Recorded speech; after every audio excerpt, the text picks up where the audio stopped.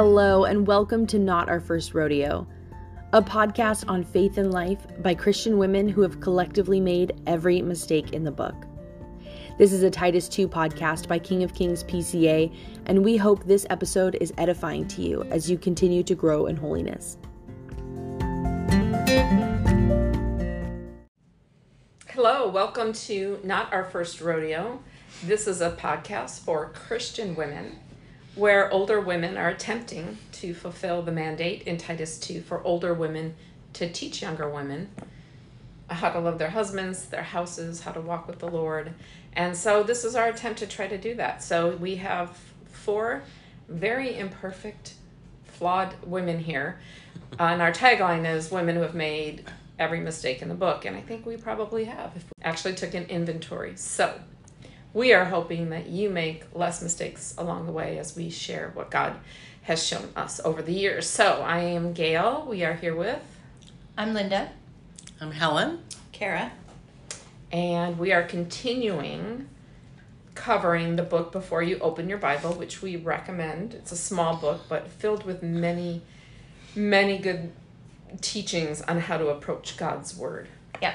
So, an important one that we're going to cover, and this might take the whole 20-30 minutes, is to approach your Bible communally.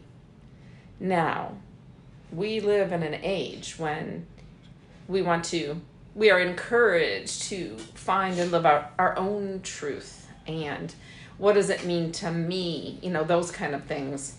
And now this guy has a gall to say that we're to approach the Bible communally. What does that mean? First of all, let's say what it means, and then how that can be helpful, and not only helpful, but necessary.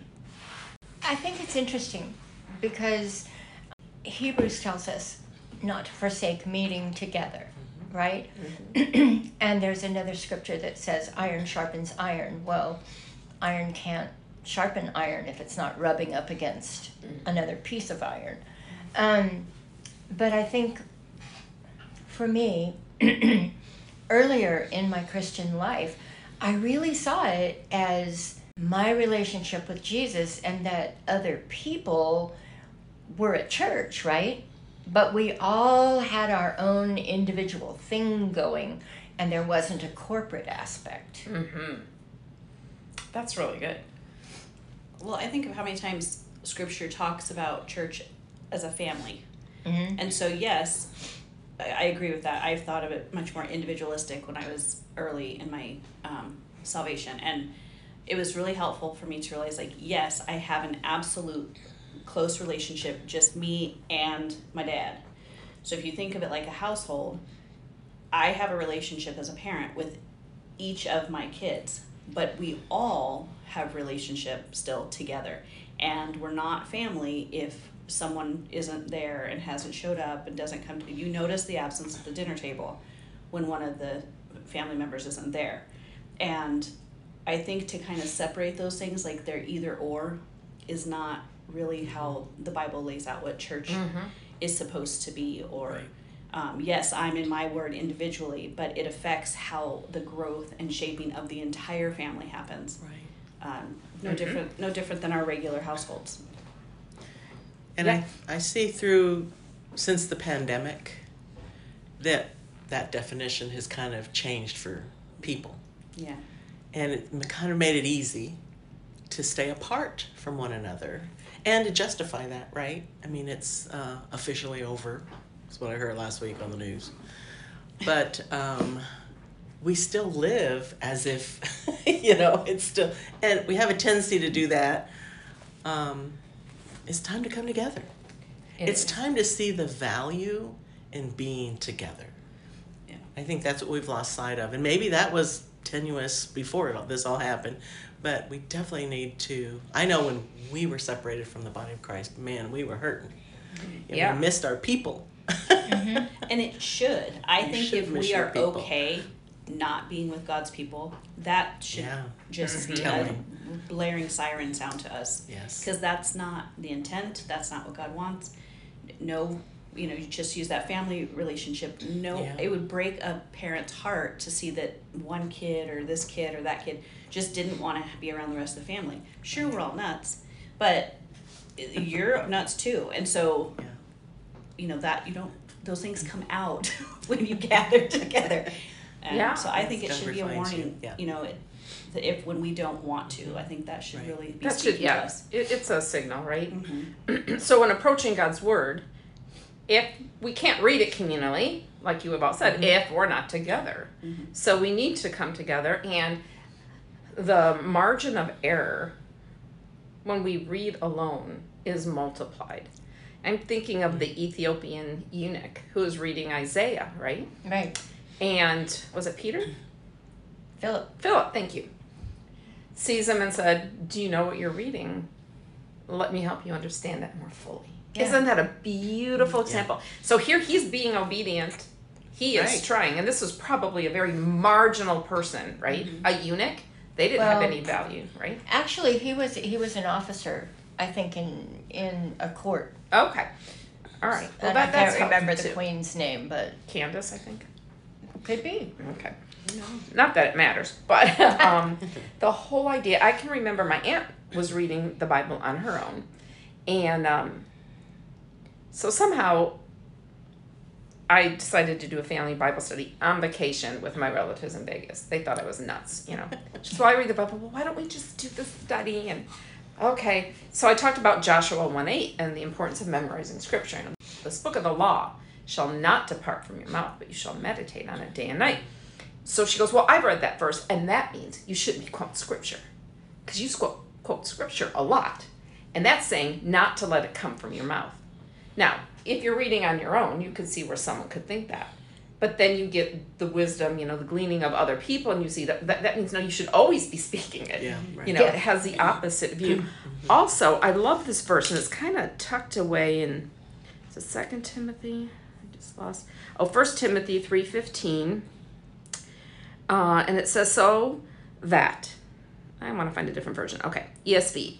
If I delay, you may know how one ought to behave in the household of God, which is the church of the living God and pillar of buttress and truth. So God has said that the church is where truth resides. Of course, it resides first and foremost in the person of Christ as he manifests God to us. And that doesn't mean our church or any other church doesn't have error. But, you know, the whole two heads are better than one kind of thing, right? We need people who are farther down the road, who have studied more, who understand, you know. Well, for sure. And we all come with baggage, right? We all have a history. We all have varying experiences, levels of education, personalities. And all of that can create a tendency, if I'm not studying with anyone else, if I'm not talking about God's word with other people, then I'm going to let all of my stuff infect my understanding of what I'm reading. Right. And the thing is, we wouldn't recognize that in ourselves. No, because that's right. we could go on all day long rewriting scripture in our own mind, and it doesn't feel weird. Right. It seems right. That's true. It's only, you know, it's like that Dorian Gray's mirror. You know, like you don't love everything you see when you're in there. You're like, okay, well, stuff's getting bleak, but you would not know the truth if you do not have that mirror. That's and right. the other people in the church show us the truth about ourselves. And we can go on thinking we're amazing until someone annoys us. And that's when we know the truth. That we are little sinners. Yeah, and I think I'm real holy by myself. Yeah, no, there's no one there to provoke us. Right. So to speak. Yeah, and so it should be, I think, first and foremost, our own church. You know, where we're members, the for people sure. who have been, God has entrusted our souls to. But I think there's also even past that. I think that the church universal needs to learn from different cultures of Christianity. Because, Linda, what you said is so true. I come to God's word based on a middle-class Western white woman's view. That's who I am now. And every single person will come with their own view. And I think I've shared this in Bible study. It's the idea of like different shades of glasses. You know? So I see everything through my lens, And that doesn't mean it's all wrong, but Right. certainly not all right. So say my glasses are blue and yours are pink. Maybe you're like, I talked to Mabel often, she's from Cameroon. She has some different ways of viewing scripture based on being Sure. a black woman in the United States who was raised as a Christian in Cameroon. She has pink glasses, and sometimes we need to switch those as much as we can, right? And I need to see things through her eyes because I am missing things Right. all the time. And even if you don't have that built out into your life yet, which I think you should, I think at least being aware that you are only looking at scripture through your own eyeballs, and that's not going to be, there's other vantage points in this, Right. that Yeah. people are going to see, and it is familial. You could be looking at the same problem from different positions in the room, and you're going to be like, no, I don't think that's the thing. If you just swap seats, you'll see that from somewhere, from some other vantage point, and I think it's important for us to at least know, even if it's not happening, it should, and try to look for ways to kind of stretch out more in that part of your faith. I like that, stretch out more. Yeah, because we might be thinking, well, I only know people who are like me. Okay, well, maybe that's a clue. You need to get to know other kinds of people. In our age, when you were talking, Helen, last time about all the resources we have, we can pick up a book. You might say, I don't know any from Africa. I don't know anyone from South America. And they're not getting it all right either. Right. Right? They need our glasses as well. Yeah. We can get that through books. We can understand Yeah. their emphasis, and they need to understand ours. And what a beautiful picture of the body, right? Yeah. Locally and globally. One of the things the author points out in the book is the fact that in English, the word you is singular and plural, where in many languages it's differentiated. So he says he wishes our Bible said y'all. All y'all. All Did y'all. you ever hear him say all y'all? Because we read right past that corporate aspect when we read the word you. We do. I think another thing, and you probably have all seen this, is there's such a tendency today to, when reading the scripture, is to first go to, what does this say to me? Right. Right. Now, we have to get there some point. That's the purpose. God wants to form us and us to apply His word. But if we start there, that's upside down, isn't it? Yeah. We need to start with what? What is does it it saying to the original? To the How would audience, they have yeah. understood it? Right. Well, that's a lot more work than saying, but it's work that is really worth it, because once we can try to understand that as best we can, I mean, all of us are so far from what it's like to be an ancient woman from the Middle East. It's not funny. But as much as we can try to do that, then what it says to us is going to be so much richer. I think we have or at least I do, I have a real bad default of approaching scripture with what I know and what I don't, instead of what I don't know. And then I'm just reading my own will into the word. And but it's hard. It's scarier to try to approach it with what you don't know, or at least the mindset that you don't know something, because give me a few minutes, I think I know everything. So for me, I have to really challenge myself to do that. Like, there's something here I do not know. I forget who says it. I think it's in the book Ordinary, or maybe Michael Reeves talks about this, how the more familiar something gets, even though it's the most valuable thing, and maybe you guys know that where I'm pulling this book from, but because it's so familiar, it's not very valuable anymore. And he relates it to like a marriage. This is the most important relationship of your life, but you're just so comfortable and just so familiar. You've seen this before. You've read this passage before. And so you just kind of about it. And if you continue that in a relationship, you end up with not a relationship. And if we continue in the word that way, you're not being shaped and formed. You're trying to shape and form it. And I can be very guilty of that. I have to watch that in my own walk. That's a great way to articulate it. I think I do that and didn't even realize it. Yeah. Yeah, because what's familiar seems more comfortable. Yeah. And you're like, We don't want to totally know break this. in new shoes, right? Yeah. That's hard to do. It is more comfortable, but it's also more common Yeah. and less special. Right. And that old saying, familiarity breeds contempt. Yeah. I think it breeds complacency for sure. For sure. Yeah. For sure. And I've been thinking more about complacency lately. Well, I don't do that, but if I'm not, and we can't fix every cultural woe, I'm not saying that, but we can at very least pray for the things, right? Right. But in Amos, God holds those guilty, not just the oppressors, not just those who stomped on widows, orphans, and the poor, but those who were complacent and stood by and did nothing. Yeah. And so we don't want complacency when we come to the Bible, right? No. And community can help us avoid that trap I think so. of complacency. So many times I've been in Bible study and someone will say, this happens almost every time, I could say. And I think, I've studied, I've prepared, and then someone says something from a slightly different angle that breaks up my complacency. Mm-hmm. Like, now sometimes we resist that. Well, why is she saying that? We're sometimes suspicious, right? Rather than just saying, wait, maybe let me ask a follow-up question. Do you mean this?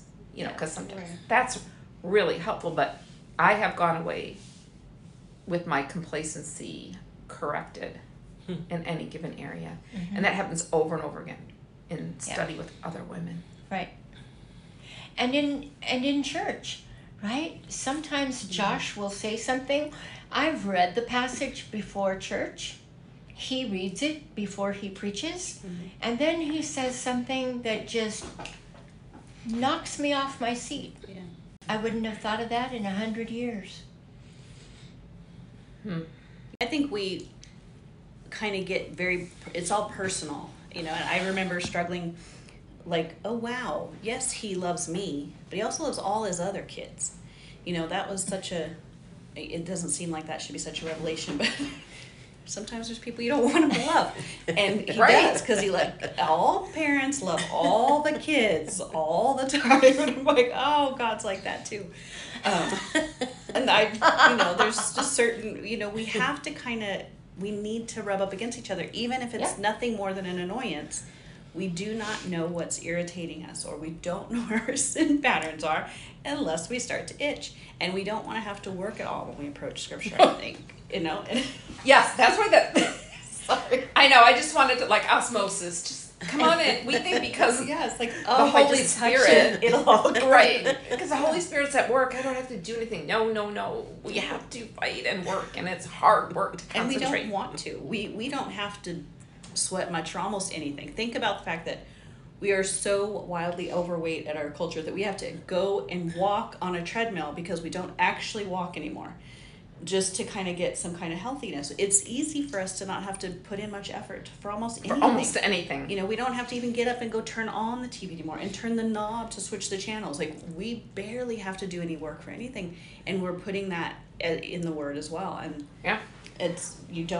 there's not good effort. You get really out of shape when you don't have to work at all. Yeah. My dad, when I was young, there were no remote controls yet. They did come eventually, but so my dad's remote control was he would yell from the family room. I'd be in my room, Gal, come change. And I look back at it and go, what in the world? Get up, call me, I'm doing homework. It's like, we didn't have remote controls. Yeah, we did. They did. And they had dishwashers too, and they were our names. Yes. It's Yes. true. My kids once asked me why I didn't buy a dishwasher, and I said I had 3. I didn't need another one. That's why we have them, right? Those They ones act like cost that, the right? most. Yes. So what about pastors and elders? How do they encourage community and gospel-centered lives? I think of King of Kings. That's the one I'm most familiar with. Right. Doug, Mother's Day was our 15 years at King of Kings. Doug reminded me of that. Wow. As we were falling asleep, I was talking to Nia, and she asked me, how long have you been there? And I said, I think 12 or 13 years. And then as we were falling asleep, he's like, by the way, it was 15 on Mother's Day, because we visited on Mother's Day. Anywho, that's merely incidental. What am I talking about? What was your question? How pastors and elders, leaders encourage community and gospel-centered living. Well, we have a meeting here once a week for the staff. The elders meet, And we make decisions based on what is going to foster growth in Christ, understanding of God's word, and community. So we have these fellowship meals. It's just not, oh yeah, we like to eat bratwurst and root beer floats, although we do like that, right? But there's something deeper at play. Our leaders know that that's what we need. Yeah. So they plan these things to help us because, some of us who are more outgoing, we're going to seek community and we'll find it. But there's other people, they're more reticent. Maybe they just don't feel comfortable yet. And so I think we can really help by planning women's lunches, planning fellowship meals, Bible studies, all these things. And we try to, appeal to a diverse group of people. We're not all monolithic, so sometimes we do craft days and sometimes we do workshops and sometimes we just do socials. And I think all those things, they're not just things we do to be busy, but there's intent and prayer behind it. And I really appreciate our session. Yeah. One of the things when I pray for this session is, I always am grateful for their commitment to sound doctrine, to biblical theology. There's a quote in the book that says, if you don't need your Bible at church, then the Bible says you don't need that church. So that's pretty straightforward, I think too the communal aspect we talked about what the leaders do, that our leaders have decided that we'll have communion every week. Now we don't think about that per se, but Jesus is the Word, right? Yep. When we come to his table, we're partaking of Jesus in a sense. We don't believe it becomes the body and blood, but that there's a special presence of Christ in that meal. That meal is God's word and pictures. Yes. So every time we go, somehow what's reinforced is the gospel. Jesus gave his life. He shed his blood. You are forgiven. And there is something about someone handing you that bread and wine and saying, this is the body of Christ given for you for the remission of your sins. Right. We need to be reminded of that, right? Yeah. Over and over and over again. Yeah. So that's another way, truth through the sacraments. For sure. And hearing that in a voice that is not yours. We need more voices in our head than That's our right. own. Ours, after a while, first, I don't know about you, but mine defends myself. Then I end up mocking myself because I realize how ridiculous I can be. Well, and I think church membership is important. Membership is a commitment, right? Yeah. It is a saying. It's saying, I'm going to show up. I'm a part of this group. And on the other hand, the church is saying, we're going to show up for you. Right. It's a two-way street. I don't do all the work, but they don't do all the work either. No, they can't, right? Yeah. Right. So, That's a good point. Some churches don't even have a membership. Well, I've heard, we probably all heard the argument, there's nowhere in the Bible that says you have to. Well, there's many things we deduce from the truth of the Bible where it's not explicitly commanded, right? Is it wise? Is there prudence in having membership? We see widows' lists. Well, what were the purpose of those in the New Testament? So that widows could be cared for. Right. And didn't fall through the cracks. Right. So, is that every single woman? No. It identified certain women. They had to be over a certain age, given to the Lord's work. Not gadabouts, going from house to house, telling gossipy tales or anything like that. So, are we commanded to have a widow's list? Are we commanded to have a roster that says who's part and who's not? I don't know of an explicit commandment. However, if the leaders are to oversee and shepherd a flock, how do they identify who their flock is? Is it someone who does this once, twice, a year? Do our elders love everyone who walks through the door, right? But they're committed, they're accountable to the souls of those who are here. And like you said, Linda, committed. I just think it's wise. It's just really wise. I mean, we actually went to a church for a while where Doug was nominated to be a deacon and we weren't members, Actually, we had left the church a couple of years ago. So We need to know who is it that God has entrusted for oversight. I think it's important. Yeah, yeah. I think it's vitally important. And I think, shepherding, as the pastor and the elders are called to do, is very hard, like you said, if you don't know your sheep. And if you don't know the individual sheep and at least some of their characteristics, right? Shepherding becomes very difficult. And that doesn't mean if someone's checking out a church that we're not going to give them any time or get to know them. But let's face it, when resources are limited, you prioritize, and the priority is those in your flock. Then if there's something left over, then we... Yeah, I don't know. Someone said this is not for me, but I really liked this idea that everyone is invited to dinner, but not everybody is part of that family. So, yes, you get to eat, you get to come visit, you get to hang out, you get similar treatment, you're welcomed, but it's not the same, but it is still important that people are invited, that you invite people over for dinner. And I just kind of liked that. That helped me. That's really a helpful metaphor. And I don't know who said it, but I just love that because your kids, you get that. I like pictures in my mind, and so your kids invite. Can someone come over for dinner? Can someone stay the night? Yes, you're not going to mistreat your guest or you're the person who's coming and hanging out with your kids, but it is different, and it's very important for the family to be built out. And it's just like when I was saying. It's even if we're not able to do as much as we would like to do as far as expectantly and things like that, caring about it is kind of like a first step. And I think that that's really important, that the leadership and session and elders, they should care about the people that are coming in and the people that are going to be part of the family. And we kind of scored our session, and our elders really do that, but for me there's also an element, I don't like people in my business. And to be doing communal things, sometimes people have to be in your business.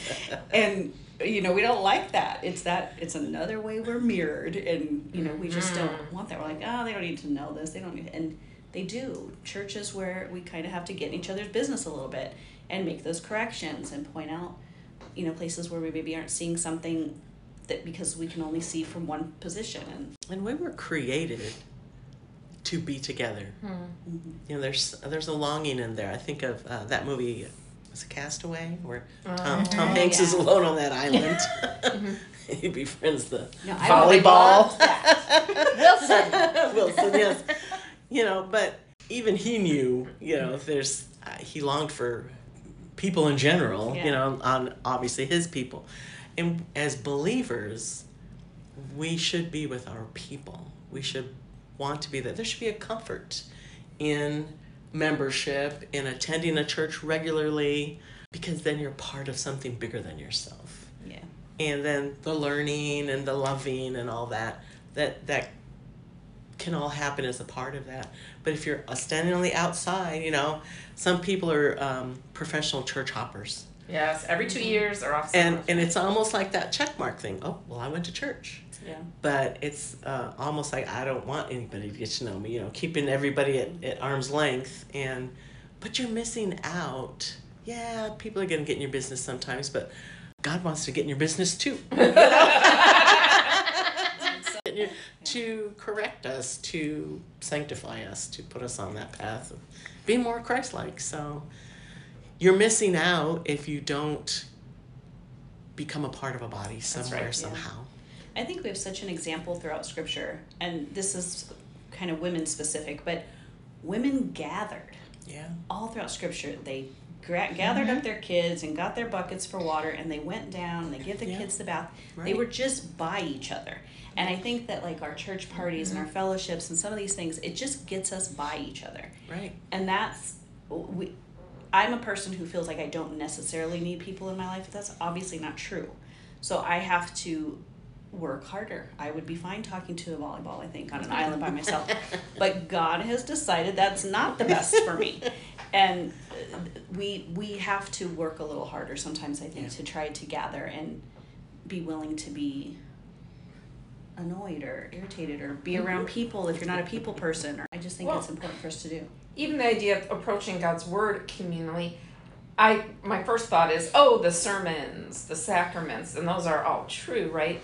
But God brought to mind that there was a woman at my church years and years ago back in the Chicago area and had adopted a baby who, the mother had said, the birth mother, no, she never used any drugs or alcohol. Well, time went on and the baby, who's now a toddler, severely delayed. She had fetal alcohol syndrome. Okay, well, I made the ignorant comment that, you know what, God must have thought he knew who to give this child to because you and your husband are so, whatever. And she corrected me, not in some, you idiot, why would you say that? She said, you know what, Gail, we are no better equipped to handle this baby with these severe disabilities than anyone else. But I know that he will meet the needs that we have. And she was right. I probably heard someone say that and thought it sounded Sure. cool. I've never said that since because she was right. Yeah. There's no evidence in scripture or otherwise. People who don't have 2 brain cells sometimes are given kids who are handicapped and they're no better equipped. We don't know why God does what and why he does it. So even joining together, that's a way that we can be corrected just through regular conversation. And when someone does it like that, you don't feel offended. Oh, I don't know. I think it's more like this, perhaps. And then we start aligning ourselves to what is true more and more. Mm-hmm. Yeah. I love that when that happens. Yeah, it's wonderful. It's really interesting to me to consider that I often am very thankful for the people that God has brought into my life, the friends that he has gifted me with, the family that he has gifted me with. Mm-hmm. It's amazing to me that he allows us to play a role Right. in each other's sanctification, in each other's growth, whether Right. it's encouraging or correcting. Or exampling. Yeah. Right. There's all that stuff, and he knows we need it, and he provides it in people that sometimes get on my last nerve. And that happens too, huh? But messed up as we are, we need each other, and that's God's plan. And so Yeah. our understanding of God's word is going to be really enhanced and way more accurate when we pursue truth together Yeah. than off on an island. Today's episode was brought to you by the Women of King of Kings Church. Visit our show notes for more information.